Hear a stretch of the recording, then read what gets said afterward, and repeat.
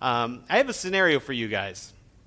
So, an old man dies, leaves behind 2 sons. And in his will, he orders that those sons must race their horses, and whoever is the slowest will get the inheritance. So, the 2 sons, they get up on that race, and they start it off. Except it doesn't really work because they're both holding back their horses, and neither one of them wants to progress. And so the scenario doesn't really work. They finally give up and say, we need some advice. So they go to the old town wise men, go in and they ask him, what should we do? He gives them some advice, and then after that advice, they go for the next day, set up the race, and boom, they both take off as fast as they can, and they finish the race. So the question is what did the old man tell him? What did the wise man tell him? How did he figure out the solution? I love these kind of questions because they cause you to think. In fact, I love listening to riddles. There's a whole channel on YouTube that I go to. They're like TED Talk riddles. And I think I'll listen to all of them. And I love just listening to them, thinking them out. I'll pause them. I'll sit on them for like an entire day. Before I push play again to find the answers. And if I haven't figured it out by a day, then it's not going to happen, right? You just give it up. That's too smart for me. And so I love these kind of riddles. I love questions.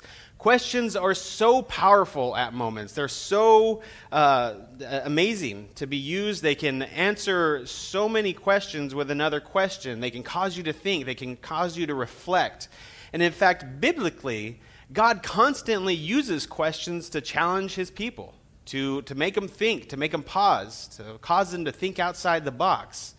I just have a few examples for you of where we find those things. The first one is right at the beginning. Right in Genesis chapter 3, we see Adam and Eve, after they have sinned, after they've eaten from the fruit of good and evil, the knowledge of good and evil, they come to this moment of realizing that they've messed up, and so they go and they hide in the bushes. And then Jesus, or God, comes down at that moment, at the cool of the day, it says, and he calls out to them. He says, where are you? Now, he asks them a question. Now, that wasn't because Adam and Eve were secretly amazing at hide and seek. In fact, I think of them much more like my 2-year-old son, that they were like maybe like behind the bush like this, closing their eyes, right? Obviously, you could see them because hiding wasn't something they were used to. They had never done it before in their life. They've never hidden from God for any reason. So why would they be any good at it? But I think the reason why God was calling out to them, where are you? Is because he wanted them to understand, to check their heart. Why am I hiding from God? I've never hid before. What is causing me to do this? And this could have been a moment where they could have repented. If Adam at that moment would have said, I've messed up. We've messed up. God, we need your help. Maybe the story of our history would be different. But unfortunately, they dove headfirst into sin. Adam's response is not to take ownership of his sin, not to repent, but instead to shift blame to the woman, and then the woman to shift blame to the situation, to the snake. Shift blame, and down the rabbit hole of sin we go. God used a question to try to prod out repentance, to pull that out of them, but they weren't ready. Again, God uses this in Isaiah 6, where God has lifted up Isaiah to the heavenly courts, and he cleanses him of his sins. He touches the coal to his lips and cleanses him of his sin and his people's sin.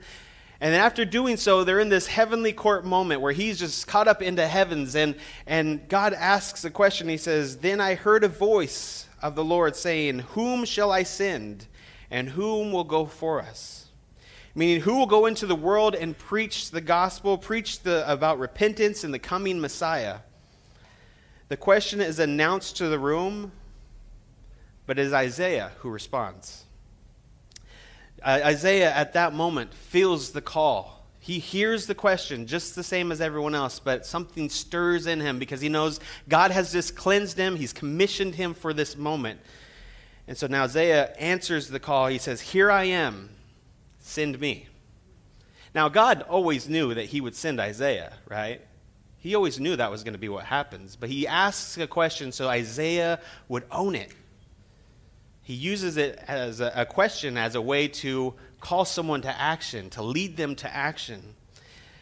we could spend all day on the way that Jesus uses questions to dive deeper into situations, to kind of cipher out where he was trying to be tricked or to get out a heavenly truth. All through the Gospels, as you read what Jesus says, it's always full of, he gets asked a question, so he answers with a question because he wants to get at the heart of the matter. One of those examples is in Matthew 22, where the religious leaders are coming to him and they're asking him questions. They're trying to trick Jesus with this fancy questions that they all thought up. My guess is this is actually just a question that they got asked a few times that they didn't know the answer to. So they're like, let's throw it to Jesus. Let's see what he says with this. And so in Matthew 22, 19 through 21, they're asking him a question. They're saying, are we supposed to pay taxes to Caesar? Should we pay Caesar taxes? Because we're loyal to God. We're loyal to the temple, and so we pay taxes to the temple. Should we not pay to Caesar, who thinks of himself as a god? And so Jesus asks them a question. Starting in verse 19, it says, "Show me the coin used to pay taxes." They brought him a denarius and asked them, "Whose image is on this? And whose inscription?" They replied, "Caesar." Then he said to them, "So give back to Caesar what is Caesar's, and to God what is God's." So he asks a question, and he's diving to a harder solution, right? To a bigger question there. You guys are so worried about money and who gets the money, and he says, why don't you give God what is God's? Where is God's image imprinted on? Where is it inscribed? It's on humanity. He says, don't worry about where the money's going. Where's your heart, leaders? Where's the heart of our people? Where are we going? Where are we living our lives? That's what Jesus is getting at with them. And he's prodding their hearts. He's causing them to repent. He's calling them to repent, although they don't. All throughout Scripture, constantly, we will see God use question after question after question to get at our hearts, to lead us to repentance, to lead us to action, to lead us to grow. It's an amazing tool. The ability to ask questions is actually, I think, far more powerful many times than knowing all the right answers. Knowing all the right answers, you can sit there all day, but sometimes a question will do all the work of all those answers. And so as we get into our main text today, will actually be Acts 17, and I invite you to turn your Bibles there, Acts 17. That'll be our main focus today. We are going to be looking at a moment where Paul asks a lot of questions, makes some statements, makes some arguments, and how he kind of walked through each of those things. But as we go through that, I want to invite you to understand that the reason why we're looking at this is because God uses questions in some amazing ways. He grows our faith and helps us to realize that sometimes we've believing false things or we've made some false assumptions, and he's calling us to turn away from those things. For the last 2 months, we've been all about telling you guys about this infectious faith and how we can share our faith with people around us. And I think it would be kind of irresponsible and maybe a little dishonest of us for us to just say, hey, if you just go out there, invite people over to your house and tell them your testimony, that they will repent at that dinner table, they'll change their life, and God will be glorified, and everything will go just smooth. When the reality is sometimes when you share your testimony, they have questions for you. Or sometimes they're going to then share their story, which might be very against what you believe and counterintuitive, and just you might have a lot of, I don't know if we believe the same thing. Maybe we come from two different spots here. Should we back away from that friendship? Should we steer away from those kind of conversations? What should we do in those situations? And so what we want to do is help you, Sunrise, help us as Sunrise to know how do we approach those situations where we sit at the table with a friend or a stranger that we're getting to be friends with, and they come from a different worldview than us. Are we allowed to ask questions? How do we do that? And how do we respond when they ask us questions? How do we handle those situations? And so again, we're looking at Paul and the way that he handled that situation, and we'll go from there. So, Acts 17, verses 16 through 34, and we're looking at Athens, Paul in Athens. This is what the word of the Lord says for us today. It says, while Paul was waiting for them in Athens, he was greatly distressed to see the city was full of idols. So he reasoned in the synagogues with both Jews and God-fearing Greeks, as well as the marketplace day by day with those who happened to be there. A group of Epicurean and Stoic philosophers began to debate with him. Some of them asked, what is this babbler saying?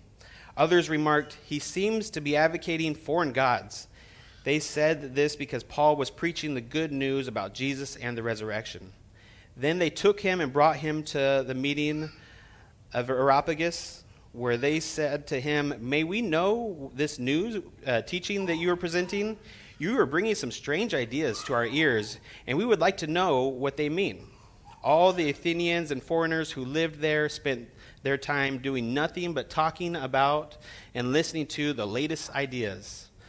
Paul then stood up in the meeting of the Areopagus and said, people of Athens, I see in every way you are very religious.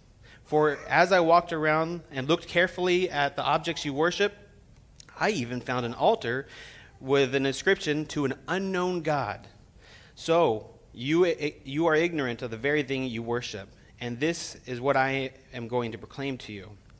The God who made the world and everything in it, the Lord, let me say that again. The God who made the world and everything in it, the Lord of heaven and earth, does not live in a temple built by human hands, but he is not served by human hands as if he needed anything.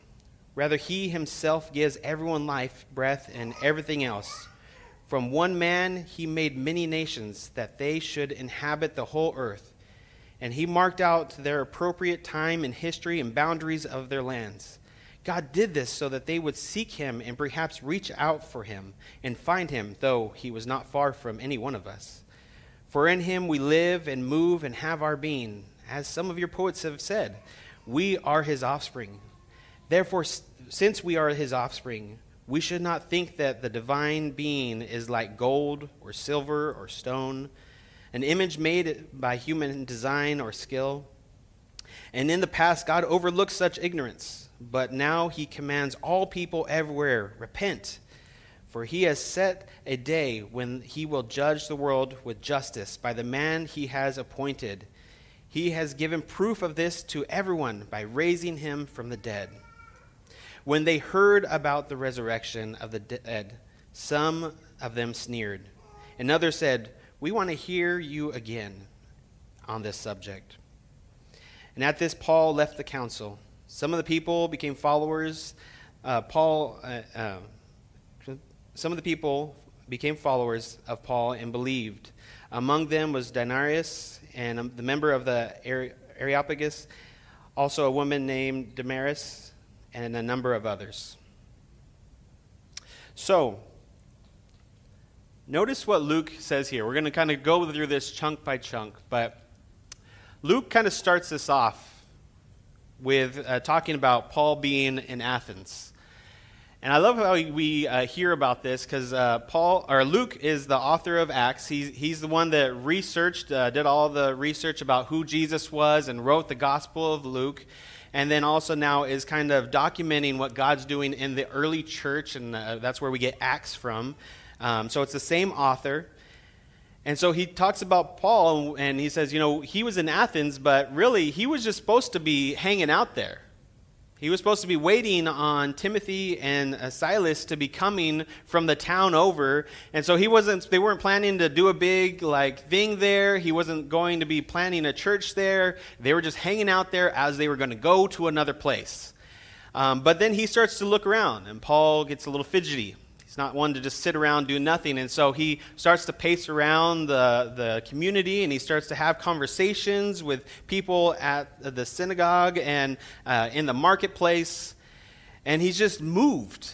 He's moved by everything he sees there. He's unsettled. He's frustrated. He said he looks and he sees all these idols all around him, and he can't just sit in that. He can't just allow that to be what it is. And part of that is Athens is not some backwoods community. Athens is actually like the peak of the education of the Roman world. This would have been where people would have tried to go to get an education so they could make something of themselves. Just think of any UC community, really in the United States, like Berkeley or the community around Harvard. They were just known for this educational place being amongst them, and the tolerance they had, of all these other religions and all these truths out there, and they can just sit there and they can talk about these things. They're very smart. They thought of themselves as very wise. And so that's where Paul is. He's with them, and Paul goes to the synagogues first in verse 17, and he starts to talk to the Jews and the God-fearing Greeks, and Paul goes to find the local believers and talks with some of them, and he goes to the marketplace and talks with them. In this time, Paul is just presenting the gospel. He's presenting Jesus, but he's also just learning about the culture, about what's going on there, what's important to them. He's doing research. He's having conversations. It says so much so that he ends up having some debates with some philosophers out there, and they exchange ideas to the point where he then gets called up to the Areopagus. And what this is like the courts of that area. The courts like criminal courts, yeah, but also it's more of like the courts of ideas in a sense too, where this is where you would discuss the new information, the new knowledge that maybe you had, and they would decide, is this true or is this false? Is this worth us learning and maybe building a new temple for, or is this something we should just throw away to the side? And so they ask him in verses 19 and 20, may we know what this new teaching is that you are bringing, that you are presenting. You are bringing some strange ideas to our ears, and we would like to know what they mean. What's funny, again, is you see Luke pipe in for a moment. He's the author of it. So he pipes in for a moment. In verse 21, it says, all the Athenians and foreigners who lived there spent their time doing nothing but talking and listening to the latest ideas. I think it's funny. Luke wants to make a mental note for everyone. Hey, you know what? They're just a bunch of know-it-alls. Like Luke's an educated guy. I think that's part of why he maybe calls him out on it a bit. He's a doctor by trade. He's an educated guy. He goes through and he documents what Jesus does. He investigated it with all his knowledge, with all the training that he got. And so he goes and he sits with the Athenians and he's looking at them and he's like, these guys don't do anything. They just listen to ideas. They're all a bunch of talking heads in the college level. They're not doing anything. They're not practically doing much here. And so he kind of calls him out on it. There's a little bit of a conflict there that I think that it's awesome that he just made sure that stayed around forever. But now Paul is going to approach the Athenians and present some things to them. Verse 22 says, people of Athens, I see that in every way you are very religious. For as I walked around and looked carefully at the objects of worship, I even found an altar with an inscription, to an unknown God. So you are ignorant to the very things you worship, and this is what I'm going to proclaim. Paul praises them at this moment and says, you guys admit, you're really trying to gain knowledge. You're trying to chase after truth. You're trying to understand. That is admirable. Good job. Way to chase it. But you also not only do that, you admit that you don't know it all. You admit that you're ignorant of some things. Well, those things that you are ignorant of, that's exactly what I want to proclaim to you. That's what I want to talk to you about. So he praises them in that situation. Verses 24 and 25 says, now this is his claim of who God is. He says, the God who made the world and everything in it is the Lord of heaven and earth, and does not live in temples built by human hands, and he is not served by human hands, as if he needed anything. Rather, he himself gives everyone life, breath, and everything else. Now, remember where he's at. This place that he's having this conversation with is actually on a hill that would have overlooked the entire city. So when he says God is not in any of these temples, his background, he maybe even motioned with his hand, all these temples out here. It's a city full of temples. It's a city full of idols. It's a city built up about all these other religions. And he's saying God is not in any of those things out there. Not even our temple. Not even the synagogue. God's not in there. He doesn't stay within a building. He's much bigger than that. And then he appeals to their logic. He says he's so much bigger than that. He created the heavens and the earth. Why would he go where we've built? I think about this moment when you go to LA or you go to San Francisco, New York, or Vegas, or any of these places, they have massive buildings that we've built. And they're impressive, right? You walk around, you're like, these are so big, that's so tall. Wow, that's so crazy. It's impressive. But then you go stand in front of one of the sequoias, for instance, and you look up and you say, that thing is alive. It is massive. It's been around for ages. Or you stand in front of the Grand Canyon, and you look at that, and you just feel the awe, the wonder of God. And he says, that's where God dwells, in his creation, not in a building. And so that should be something even for us today, to remember and to always understand, this building is nice, but God doesn't dwell within the building. He dwells within his creation, in us, his people. And so that's what he's calling them out. He's saying, hey, God is so much bigger. He's so much more powerful than you guys are realizing, and he doesn't need us, but we desperately need him. Verse 26 through 28 says, for one man he made all nations. They should inhabit the whole earth. And he marked out their appropriate time and history and boundaries of their lands. God did this so that they would seek him and perhaps reach out for him and find him though he was not far away from any one of us. For in him we live and move and have our being. And as some of your own poets have said, we are his offspring. Paul's explaining, God has been working through all of human history. It's been the same God. There's only one God. And all these different idols that you have, and maybe it's just your interpretation of who he truly is, but I want to reveal now to you who he is. He's not any of those things. He's God. He's here for us. And he wants to work with us. And he wants to educate you. He wants to help you learn who he is. And so he starts to proclaim to them who Jesus is. And then he also quotes two philosophers in this moment. He says, for in him we live and move and have our being. This actually comes from a man named Epimenides. He's a famous philosopher that lived about 500 years before Paul. And Paul actually quotes him twice. He quotes him here in Acts, but he also will write to Titus in chapter 1, verse 12, where he will also quote him there. So he quotes him, and then he quotes another man, Aratus, in verse 28, where he says, we are his offspring. So two philosophers. So he's really talking about the fact that these are the people that these Athenian people would have recognized. As soon as he brought up their quotes, these would have been things that they would have recalled at that moment and been like, oh, he's quoting so-and-so. And so he's actually contextualizing Christianity a bit. He's saying, hey, you guys have already been searching for this truth. Even your own poets and philosophers, they call out to want to know more about this. I think this is really so amazing and powerful for us as Christians today to understand. You have a unique perspective on the world because you know Jesus. If you know God, you have a different worldview than most of the earth. Most of the people out there.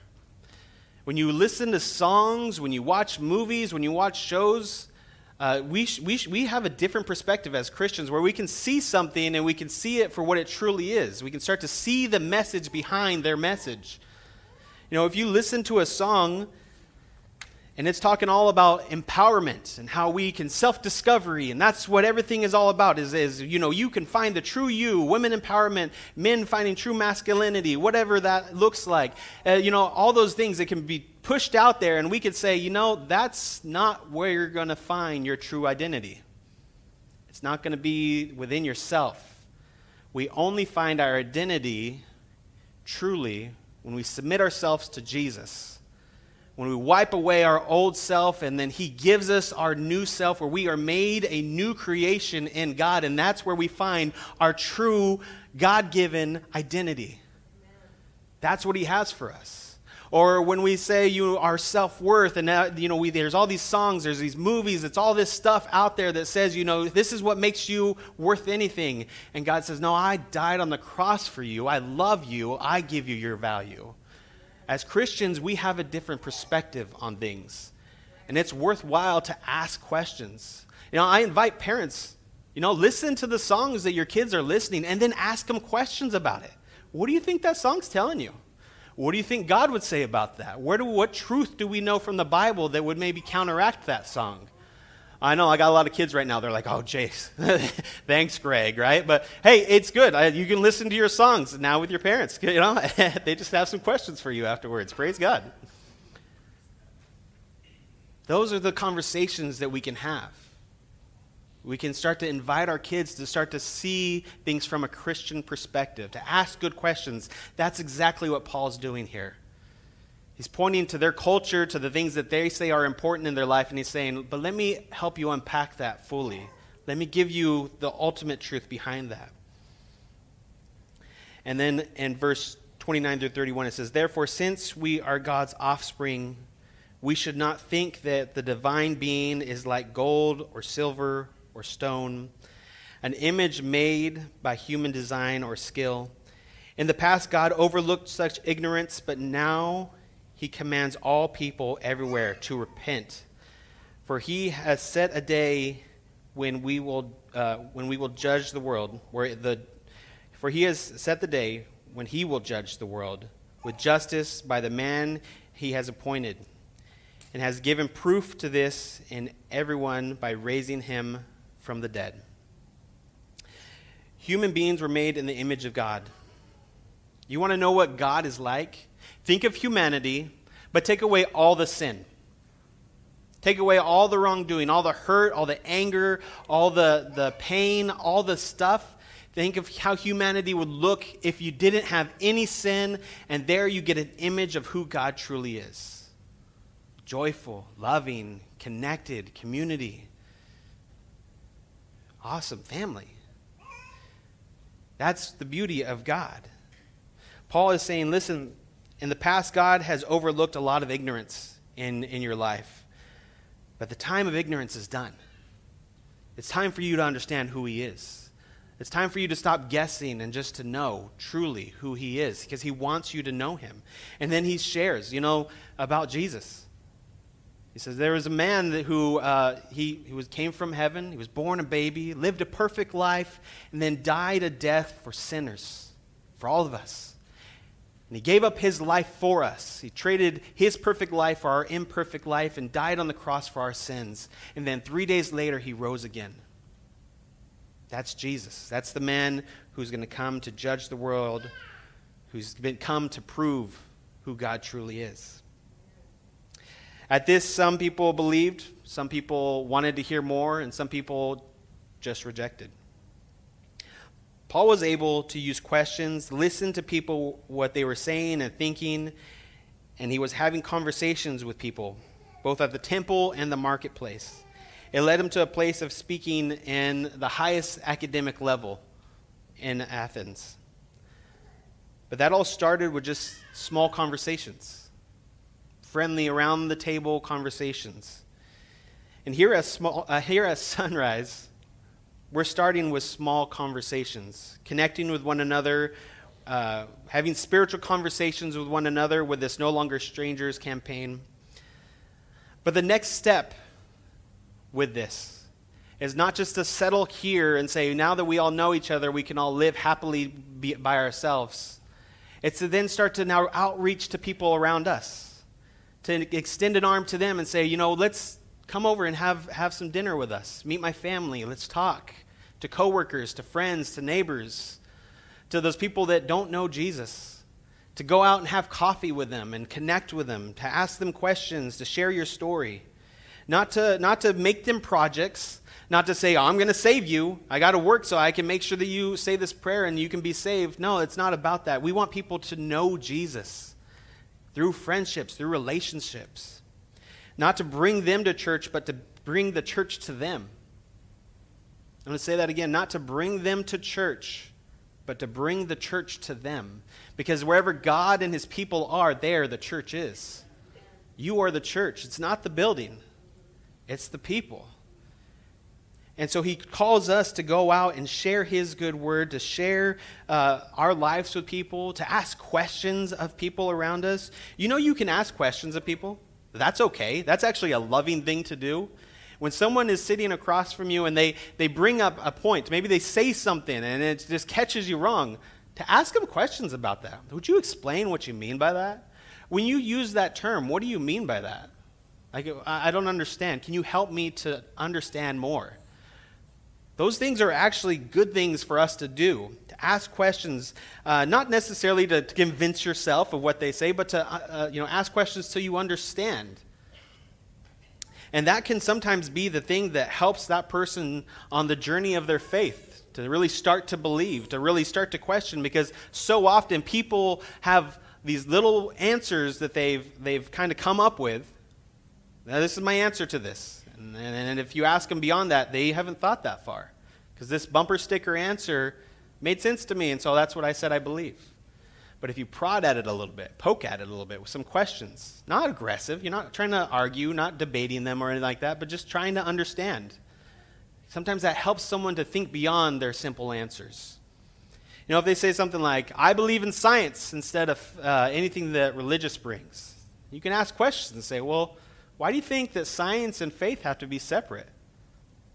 Can't those things be together? Why or why not? Can you help me understand your perspective? Or are there limitations to science? Do you feel like science has limitations? Like it can help us to understand so much stuff, but there's some limitations there? Do you think, where do we get morality from? Where do you think those things? How do we determine if something's good or bad? Like, can you help me understand your perspective? And even simple questions like that can sometimes cause someone to be like, whoa, I guess I've never thought about that. And it can make them chew on it. Not that you're trying to get them, like at that moment, like, ha-ha, Jesus, you got to know Jesus now. It's not the point. It's to have that conversation. It's to build the relationship. It's to get them to think so that when they walk away, they're walking away with what Greg Koukl in his book Tactics talks about, as he talks about how you share your faith with people, a pebble in their shoe. Just something that bugs them. I didn't get an answer of that. I didn't have a good answer to that. What is an answer? Because my belief, truly to the core, is if you continue to dig down for truth, ultimate truth, you always find God. If you keep digging, if you keep doubting your doubts, if you keep chewing on it, you're eventually going to lead you to the cross. It's going to lead you to God. Because that's ultimately the ultimate truth. And so it's okay for us to ask questions, to have those conversations. And then at some point they might say, I don't know. What do you think? And then you're able to share the gospel, to talk about your perspective. Now, I already hear the alarm bells in some of your guys' mind. Wait, Greg, but if I ask questions, they can ask questions of me. And what if I don't know the answer? Like, what if they ask hard questions and I don't know. I'm still figuring this out. I'm still walking my faith. I still got a lot of room to grow. And to that, I would say, praise God. Praise God that you don't know the answer. Tell them in that moment, oh, that's a good question. I don't know. I'm going to have to do some research on that. Would you mind if I talk to you after I do some research and you can help me think about this more? Well, now you've admitted you don't know something, you're going to research it, and that you're going to have another conversation afterwards. You've just built a relationship, and you showed them that this is a safe place to change your mind, to think things through, to admit you don't know something. Those are things that we can do as God's people. And then here's the tricky part. This is the part where some of us fall apart, is you got to go research it. You got to go learn it. You got to go out there and find it. And there's so many things out there that you can learn from. You can even just within Sunrise's own sphere. You can go, we have Sunday nights, about twice a year, we have a class that we put on where it's going deeper into our faith and we're asking hard questions. And you can plug into that when that comes up. It'll come here in the fall here soon. Plug into that. Go bring some questions to that. Talk about it as a group. That's a great ability to learn from God's word and from God's people. Every Sunday morning there's a class, I believe at 8:30, right? 8:30 there's a class there. They're going through the creeds. Which is all just question and answers. Bring your questions there, talk about it there, learn some things, grow in your faith. We're going to be starting family night on Wednesdays here soon, just about a month away from that. Come to those things and learn. Bring your questions there. Talk about it. If all else fails, talk to one of our elders or pastors here. And, we're basically, in a lot of ways, a bunch of Bible nerds. And so we love talking about Bible stuff. So if you just give us an inch, we're going to take a mile. So just to prep you on that one, you're going to be like, I just need one answer, Greg. And I'll be like, well, let's talk, So just to prep you, but we love to help you guys to learn. That's why we do what we do, is we want you to grow in your faith. But then it's on you to do that research and then to take it back and continue that conversation. Don't say, well, I'm just going to take you to my pastor or my elders. I mean, we come there to talk with people, of course, but you're the one that God has placed in that situation to share that truth with them. Praise God for that. See, in the past, I think there's been a fear in Christianity that anytime we have doubts or we have questions, that we got to suppress those. You got to push them down. Just have faith. But I think that's a misnomer. That's wrong, because I think when we question and we have doubts, when we bring those things to God, it can actually be the launching point to our faith growing all the more. When you got questions, don't leave those things festering. Seek, research, go knock. Scripture says you will find the answer, you will find God. And so as we dig in, keep digging, keep going, keep researching, keep talking, keep questioning, and watch what God can do with you. So Sunrise, here's the challenge for us. Dare to have conversations beyond our community. Dare to be the church wherever you are. Dare to reach out to people around you and start conversations with them. Dare to question them. Dare to say, I don't know. Dare to dig deeper. Dare to build a relationship with others. Dare to answer the question that God asked Isaiah when he looked out and he said, who will I send?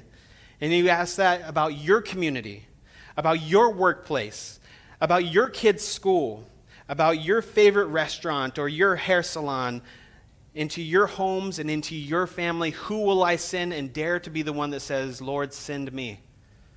Not that I'm perfect, but you are, and you will help me to do anything that I don't know. Dare to answer that prayer. The amazing thing is that chapter 18, Paul takes off from Athens. But just before that, the last verse of chapter 17, verse 34, it talks about this man, Dionysus. Dionysus was there at that meeting. He listened to what Paul said. And he had always been a philosopher. He had been a well-educated man. But church history says at that moment his heart changed. And we now know him as Saint Dionysus. He followed Paul for several years, and then he actually went back to Athens and lived there the rest of his life, leading the church of Athens until he died as a martyr for the faith. You don't know what your life can do, what a simple conversation can do. Paul wasn't even supposed to do anything while he was in Athens. But through conversations, the church started there and blew up. Let us be a church that is having faith-filled questions and conversations and honoring our God. Let's pray. God, we thank you so much for how you use people like us, people who don't know it all, people who struggle, people who are imperfect, people who mess up at times. God, you use us to do amazing things, God. And I pray right now that you would help us to think about who is it that we're supposed to be sharing you with, God. How can we bring the church to all those different places that you take us each and every week? Tomorrow, when we wake up and we go somewhere, how can we be the church in that situation? How can we be you in that situation, God? Jesus, we need you. We need you to lead us to be able to do any of those things, God. So help us to be the people who relies on you in those situations, who trust you, who in faith opens our mouths and asks a question, who invites someone over for a conversation to connect with them, God. Jesus, take control of our tongues to be able to listen to people, to silence our mouths when we need to be quiet just to listen, but then to ask questions that you have for them. God, thank you so much that you also invite us to question, That we are not a mindless faith that just needs to be blind and walk aimlessly following you, God, but you give us abilities to use our brains and to think things out and to reason. And in the end of that is always you. So help us to question, help us to grow, help us to learn, and help us to do that stuff together as your church, God. Thank you that we're not by ourselves, but we have this family of believers here that we can do those things with. It's in your holy name that we pray, Jesus. Amen.